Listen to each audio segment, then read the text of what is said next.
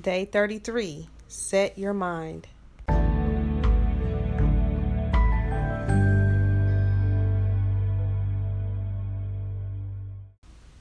Colossians 3:2. Set your minds on things above, not on earthly things. A mind focused on God is very powerful.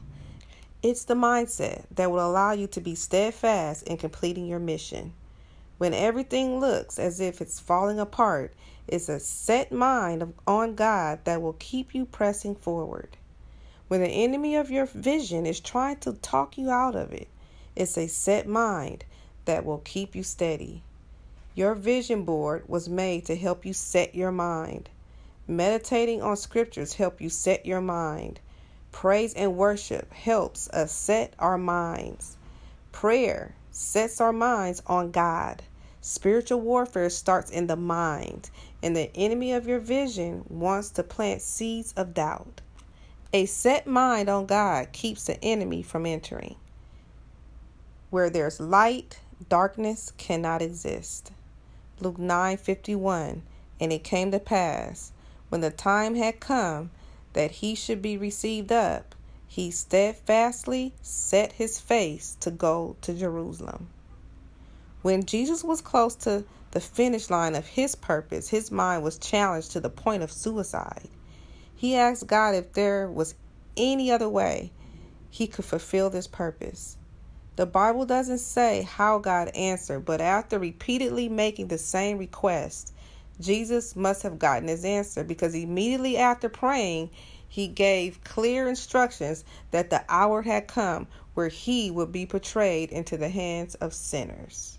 The desire to do the will of God was greater than the pain he would endure through betrayal of close friends, public humiliation, seeing his mother cry, rejection, and physical pain of being crucified.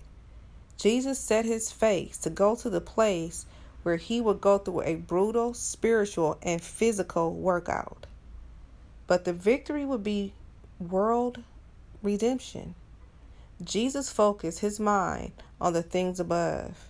He was so focused that he didn't respond to anything that wasn't directly related to his purpose, redemption. Ephesians 1:20-23. He raised Christ from the dead and seated him at his right hand in the heavenly realms, far above all rule and authority, power and dominion, and every name that is invoked, not only in the present age, but also in the one to come. And God placed all things under his feet and appointed him to be head over everything for the church, which is his body, the fullness of him who fills everything in every way. As you get close to the finish line of this 72-day challenge, like Jesus, your mind will be challenged in some form or fashion. Set your face toward your vision. Today, be intentional about protecting your mind. Where there's opportunity, there is resistance. And as long as your mind is set on God, you shall not be moved. When God gives you a vision, he justifies and qualifies you to do it. Set your mind on things above. You can do it. Philippians 4:8. Finally, brothers and sisters, whatever is true, whatever is noble, whatever is right, whatever is pure, whatever is lovely, whatever is admirable, if anything is excellent or praiseworthy, think about such things.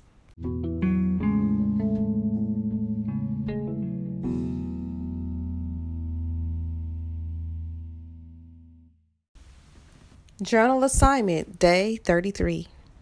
Do a journal prayer as you are led by God. Take 3 to 5 minutes to set your mind. Listen to scripture that will set your mind, or play soaking worship music while thinking on how good God has been and how you're going to finish this challenge strong. Finally, make time to take action on at least one item from your next steps list. If you take one step at a time, you'll get there. Beat procrastination notes.